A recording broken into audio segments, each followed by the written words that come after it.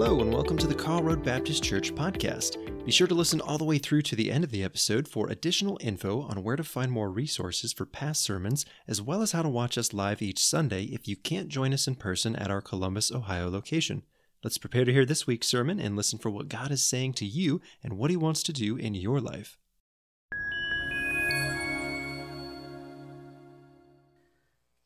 For several weeks now, we've been considering what it means to know God's will for our lives. Does anybody remember triptychs? You remember triptychs? Back in prehistoric times, or at least before GPS was invented, triptychs were produced by AAA. That's the American Automobile Association, for those of you who are oblivious to who AAA is. And triptychs provided this detailed map for very long road trips. My wife Cheryl loves triptychs. She still mourns the loss of triptychs. And I guess you can still get triptychs from AAA, is that right? I think they still make them. I mean, it shows you what direction that you're going without having to figure out whether it's north, south, east, west. It shows you what, it also, and sometimes the AAA people will even use a colored marker with arrows to confirm the right direction. Ooh, that's neat. And it tells you about the exact mileage from point A to point B. It has multiple pages that you can flip from one to the other, so you have this visceral sense of progress as you travel along the highway. It tells you where the major exits are located so you can plan your eating stops accordingly. It gives you information about the region that you're traveling through. And most importantly, it shows you exactly where the rest stops are located so you can manage your bladder on that long road trip. I mean, wouldn't it be just so great if God gave us a heavenly triptych to guide us through life, or at least a divine GPS, a global positioning system that told us exactly when to turn right, go here, do this.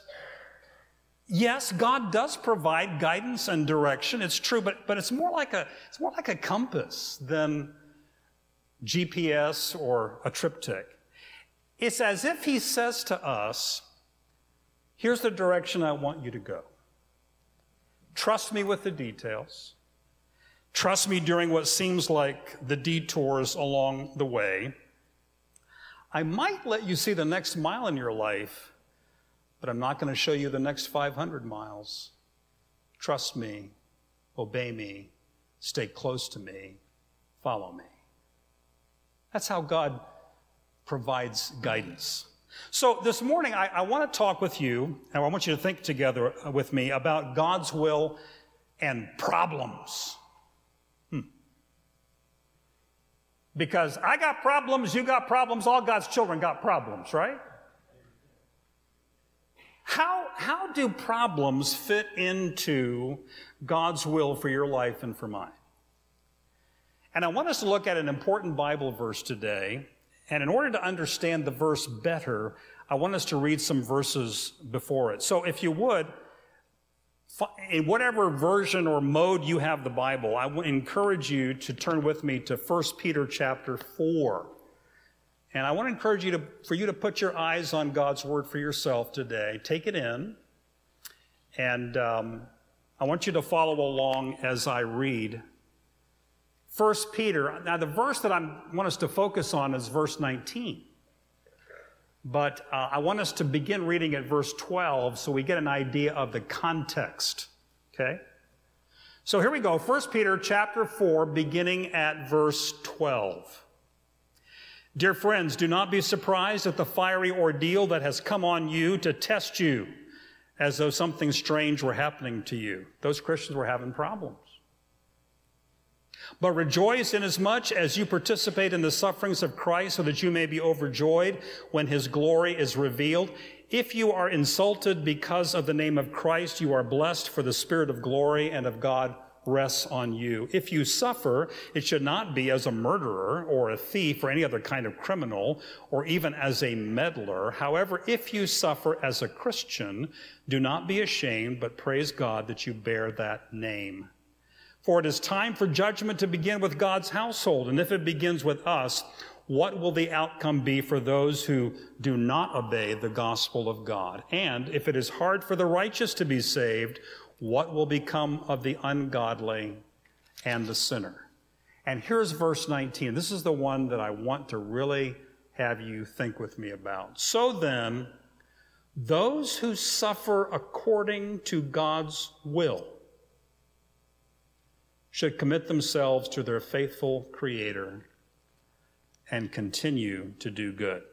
So here's just a few quick observations about what we just read. Peter made it very clear that problems are a normal part of life, even for Christian people. And he carefully distinguished between problems that we bring on ourselves and those that come as a direct result of being a follower of Jesus. And he suggested that some problems are simply the result of our allegiance and loyalty to Jesus. And then in verse 19, Peter says something we must not miss. He clearly stated there that sometimes suffering, and I'm just throwing a wide net here, problems, heartaches, whatever comes underneath the heading of problems, can in fact be God's will for you and me. So then, those who suffer according to God's will should commit themselves to their faithful Creator and continue to do good. I want to say this again because I think sometimes we forget this easily. Sometimes problems are God's will for you and me. All too often, when a problem or a difficulty comes into our lives, we assume that God is failing, or maybe He's punishing us, or that we have somehow moved outside of God's will. We think, look, I've missed God's will, otherwise why would I be having this problem? And the existence of a problem doesn't in and of itself prove that we've moved out of God's will. On the contrary, God might have a purpose in that problem that's an integral, vital, and necessary part of His will for you and for me. So in my preparation for today, I came across 5 ways that God can use problems to achieve His will in your life and in my life. So here's the first one. God uses problems to direct me. God uses problems to direct me. I like what this other Bible verse tells us about problems. Sometimes it takes a painful experience to make us change our ways. Do you agree with that verse? Sometimes it takes a painful experience to make us change our ways. I mean, hasn't God sometimes used problems to motivate you? To get you going, to get your attention, or to get you to change an attitude or a behavior? God uses problems to prod us and to push us and prompt us into the right direction. And I hate to admit it, but yes, God has sometimes used a painful experience in my life, a problem, to get me to change my ways. I remember years ago, I had a time in my life before coming to KRBC when I wasn't enjoying my calling as a pastor. I kind of had hit a brick wall, and I didn't feel effective. I wondered if, I ought to go into some other kind of work, some other kind of career, and it was a painful time. But God began to show me that I had become spiritually and intellectually lazy. And I wasn't growing, and I wasn't putting myself in a position to grow.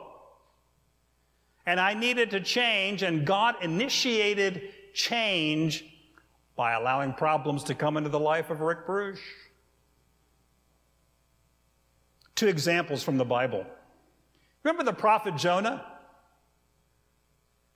God wanted him to go to the city of Nineveh, tell people there to repent so God wouldn't have to judge them. Jonah refused because he hated the people of Nineveh, right? And he literally and physically went the opposite direction from Nineveh. And the Bible says that God sent a great fish to swallow him whole and then vomit Jonah up on the beach back in the direction of Nineveh. And sometimes God will allow a problem to swallow you up and then vomit you out in the right place into the right direction. God can use problems to direct you and me.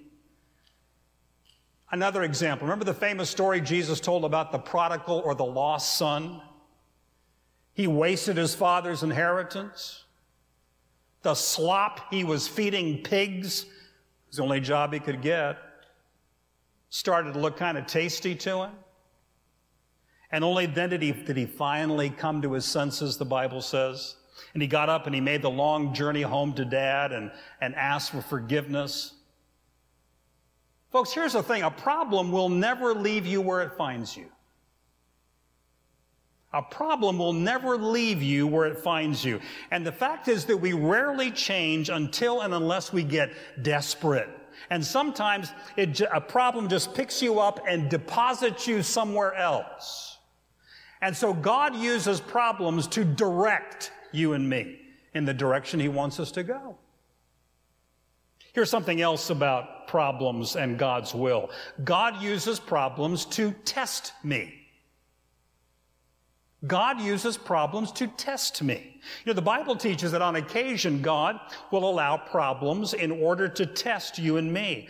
Problems have a way of revealing what's going on in our hearts. Here's what Moses said to the people of Israel after God brought them out of Egypt. Remember how the Lord your God led you through the wilderness for these 40 years, humbling you and testing you to prove your character and to find out whether or not you would obey his commands. And it's a fact that problems have a way of revealing what's inside of you and me. And as someone has observed, that Christians can be a whole lot like tea bags. How's that? How are Christians like tea bags? Well, you don't know really what's inside of them until you put them in some hot water. Then you see what comes out.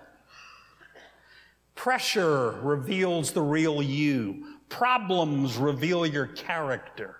Difficulties have a way of revealing what or who you trust in. Well, someone might ask, well, since God already knows all things, doesn't he already know how I'm going to act and react to problems beforehand? Well, yes, he certainly does, but you don't. I don't. And God uses problems to reveal our own hearts to us. Problems reveal the depth of our commitment to Jesus. Problems reveal how much and to what extent we truly trust in God. We say we trust in God. Problems will reveal whether we do or not. Problems reveal our willingness to be led by the Holy Spirit in all things at all times. No one in the Bible was tested more than Job, right? And Satan told God that the only reason that Job obeyed him was because of all the blessings that God had poured out on his life. And so God allowed Satan to test Job. And he lost everything, didn't he? All of his children were killed. Enormous wealth disappeared. Even his own health deteriorated. And Job struggled with why God had allowed all these problems to come into his life. But he also made this marvelous statement of faith. But he knows where I am going, and when he tests me, I will come out as pure as gold. And so Job compared his problems to how precious metal is refined. The way that you purify gold or silver is to turn up the heat. And the heat literally burns away everything that isn't gold or silver. And God uses the heat of life's problems to refine and to purify your life and mine. It can burn away the things in our lives that we need to get rid of. And problems can even burn away the things in your life and mind that maybe aren't sins, but they don't really matter, and we're too focused on them. Or we give we give ourselves to things that really don't matter for life and for eternity. And problems have a way of changing our perspective. Someone asked a silversmith a question. How do you know when the silver is pure? How do you know when the silver is pure? He had an interesting answer. When I can see my reflection in it. Huh. And when God can see the reflection of Jesus and his character in your life and in mine, he knows that we're being refined, purified, completed. God uses problems to test you and me. What else? Well, God uses problems to correct me. To correct me. Someone put it very succinctly and well when they said this: life is a school and problems are the curriculum. Life is a school and problems are the curriculum. You see, a life free of problems is promised to us in heaven, not here on earth. And they're just an inevitable part of human experience, aren't they? You know, some problems come to us through no fault of our own. I mean, they weren't the result of our own sin or our own foolishness. You get injured in a car accident that wasn't your fault. That's an example. Or maybe your employer had money issues and had to let you go. You lost your job. Wasn't your fault. And even those kind of experiences can be painful and difficult. It's maybe easier to see those kinds of problems, ones we didn't bring on ourselves, as part of God's will. But what about the problems that we did bring on ourselves? I mean, can even those kind of problems be a part of God's will? Folks, I sure hope so, because if not, I'm in big trouble. No, the problems we bring on ourselves, they're not God's perfect will for us. That's true. But God is still big enough and capable enough to redeem our stupid mistakes, our sins, and our foolish actions. And somehow and in some way, he works even them together for his glory and for our good. David says something to God in one of his Psalms that's thought-provoking.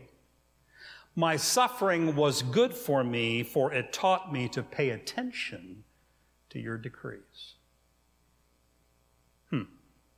God uses problems to educate us regarding what it means to be his child and to be in his family, and he can allow us to face the painful consequences of our sinful choices as a kind of a punishment or a discipline. I mean, folks, understand something. God can take you and me to the woodshed if we need to be taken there. He sure can. And the Bible says that God is like a father who knows how to practice tough love. Here's one place. As you endure this divine discipline, remember that God is treating you as his own children. Who ever heard of a child who is never disciplined by its father? If God doesn't discipline you as he does all of his children, it means that you are illegitimate and are not really his children at all. If you're a genuine follower of Jesus, but you're messing up in some area of your life, folks, God is going to correct you. Count on it. And those verses that we looked at there in Hebrews remind us that if you're not ever getting corrected, it's because you're not really one of God's children. God doesn't discipline people who aren't his kids. Let's put the next slide up, please. God doesn't discipline people who aren't his kids. I don't discipline your kids. I don't discipline my neighbor's kids when they mess up. Even if they need it, right? Not my job. But when my kids are growing up and they've messed up, did I take care of it? Well, sure. Maybe that's why people who have no use for God, Jesus doesn't show up on their radar at all.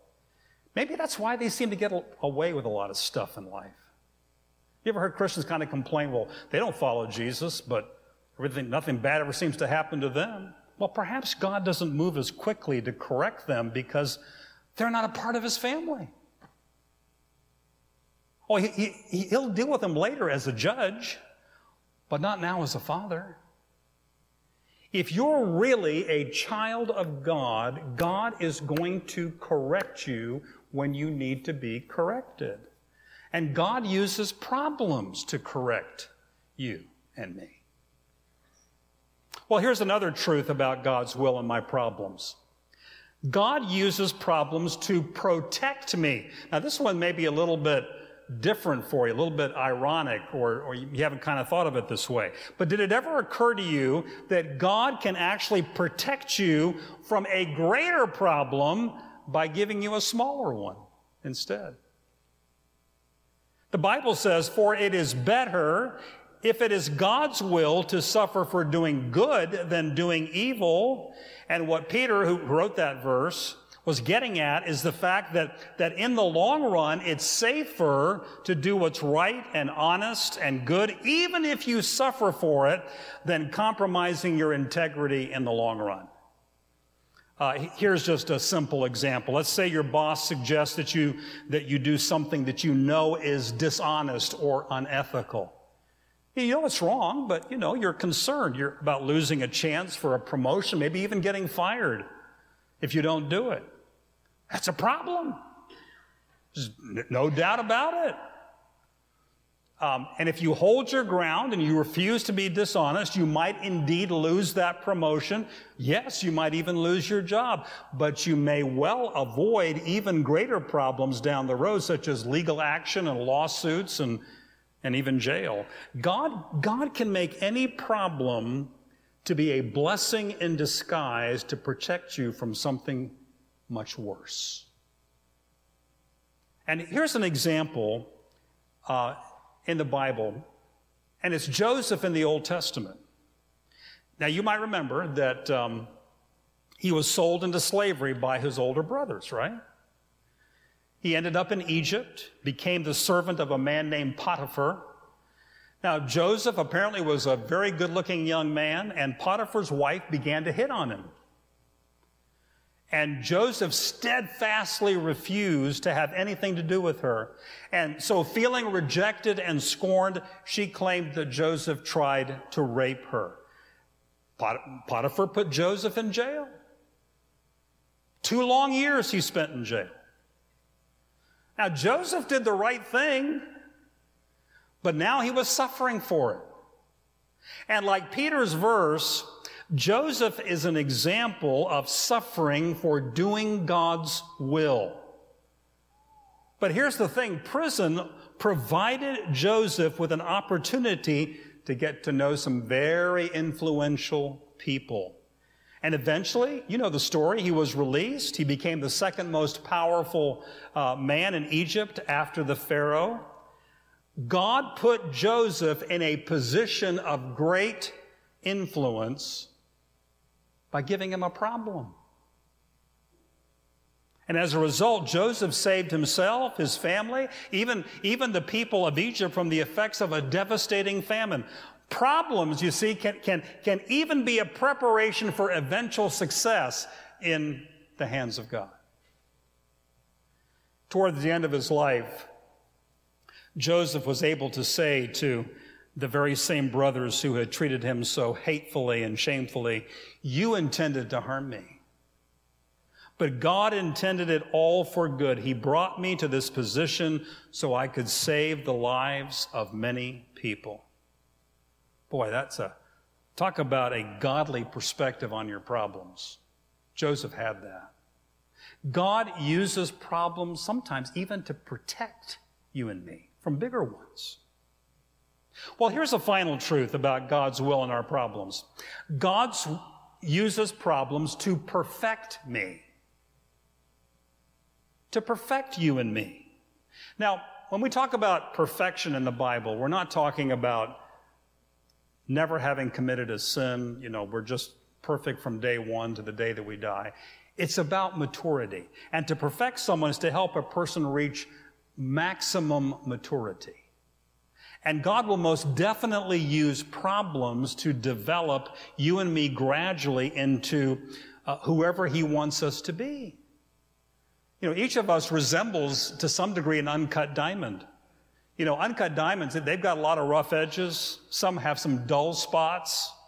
And God uses problems and difficulties to chip away and to smooth those rough edges that we have, as well as to polish up those dull spots in each of us so that we become this beautiful spiritual gem reflecting God's glory in a dark and a broken world. And you and I can be reminded enough, we can't be reminded enough regarding what God wants to develop in our lives ultimately. What does God want for you and me? It's not, folks, His goal isn't financial success for us.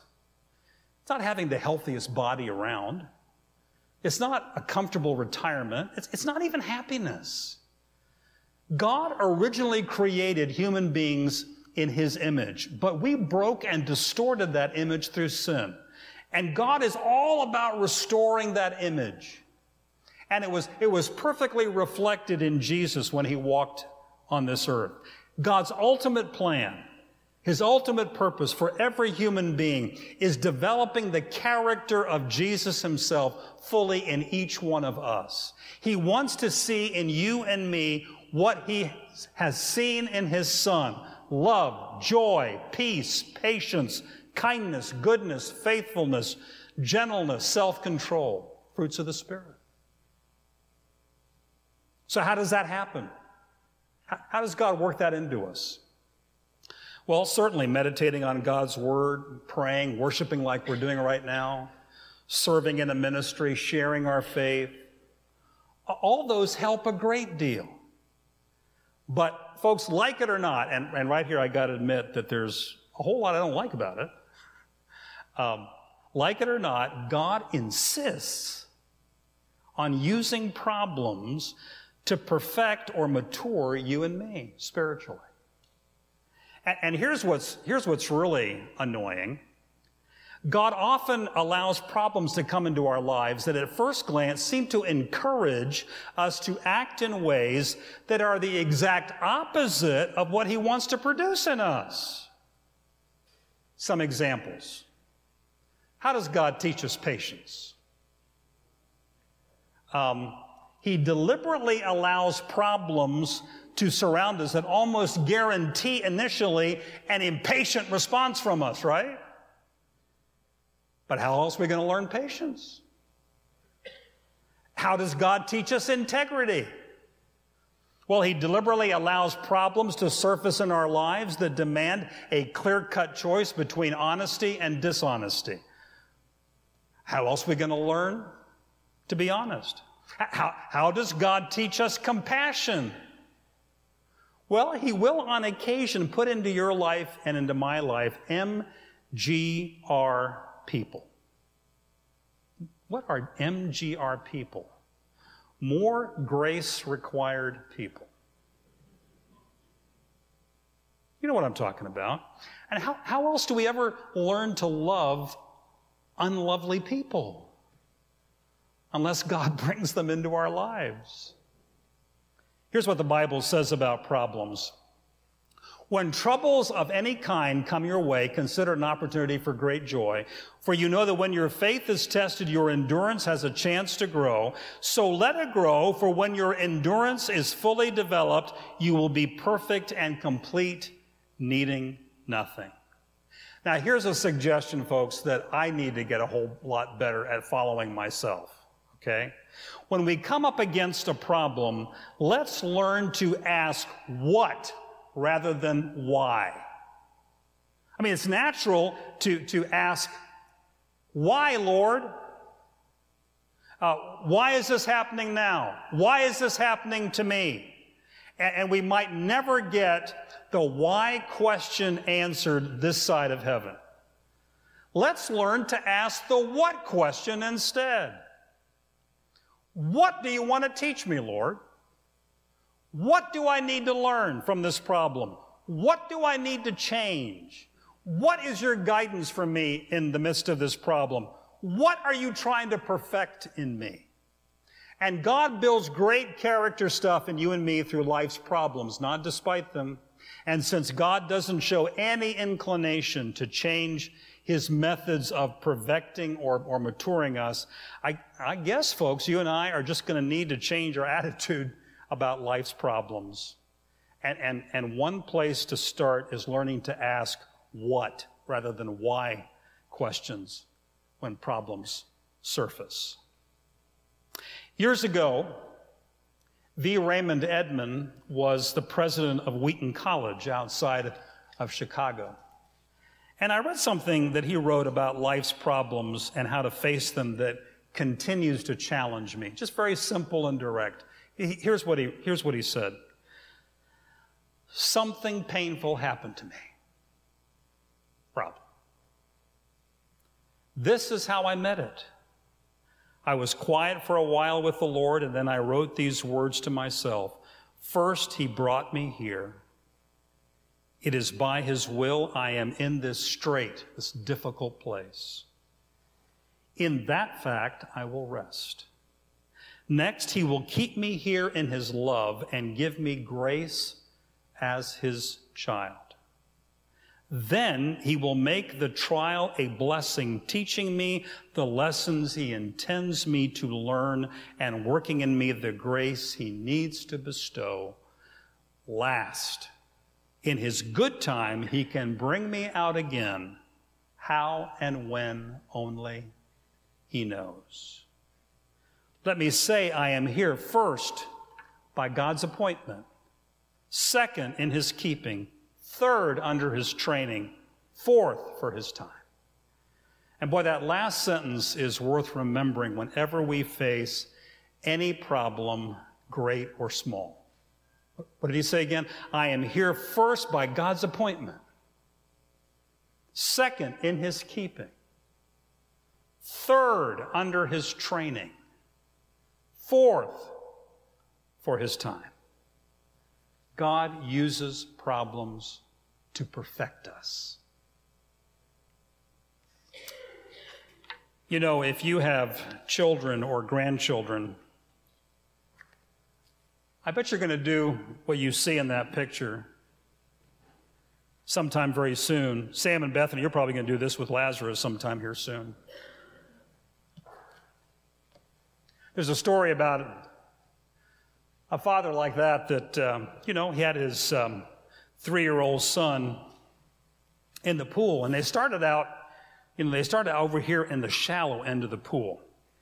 And he was holding this little 3-year-old up close to him up here, and the little guy, his father was tall enough that this little boy, his feet weren't even touching the water yet, and he felt very secure. Just hanging on to Dad with his arms around his neck. Well, then Dad decided to play a little game with the 3-year-old. And, as the little boy was hanging on to him, he started to walk toward the deeper end of the pool.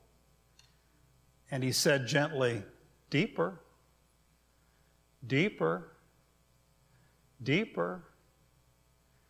And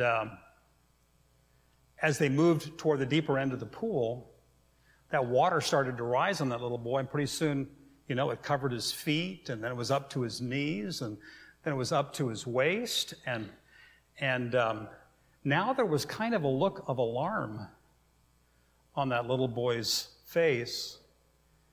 He was afraid. What's ironic about that is that if that little boy had had the ability to analyze his situation, he would have realized that there was nothing to be afraid of. He did not need to be alarmed, because the fact was that anywhere in the pool was over his head. Even in the shallow end, if his dad hadn't had a hold of him, he would have been underneath the water. And here his dad was just taking him a little deeper into the water, but Dad's feet were still firmly on the floor of the pool. Folks, there will come into your life and my life times when we feel like we're in some pretty deep water. Deeper, deeper. deeper. A doctor gives you bad news.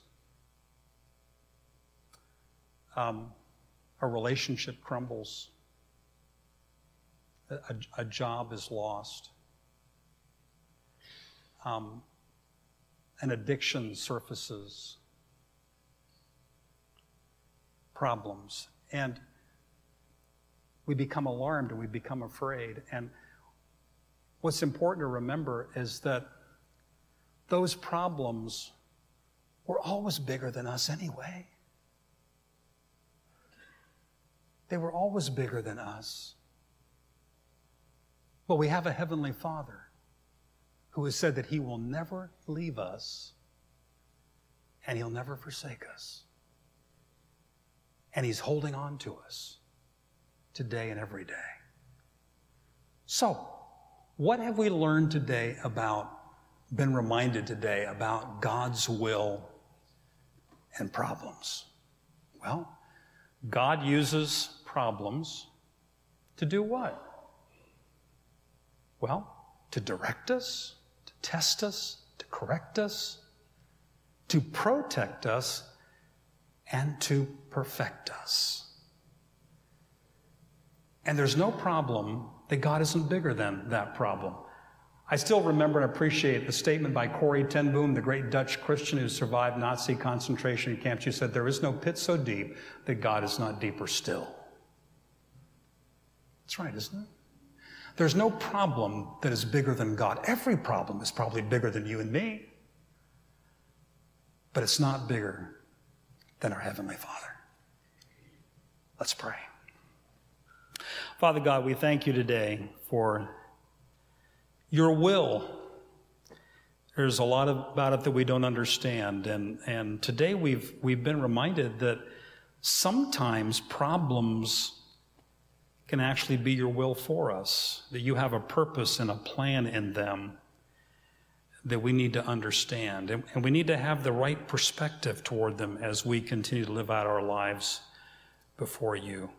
So, Father, we love you, we love your will, and help us to understand better how you can even use problems in our lives to move us into your will and help us to fulfill it.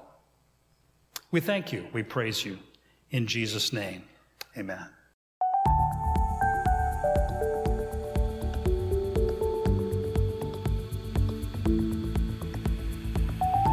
Thank you for tuning in to the Karl Road Baptist Church podcast. We hope you found something that can be applied to your life today and into the future. You can always watch our past services or see them live on YouTube, Facebook, and our website at www.karlroadbaptist.org. That's Karl with a K, A-R-L, roadbaptist.org. If you search YouTube or Facebook, look for Karl Road Baptist Church, and don't forget to subscribe or follow us if you are watching via a service that allows that, so you can stay up to date and notified when another episode is ready for you to watch or listen to.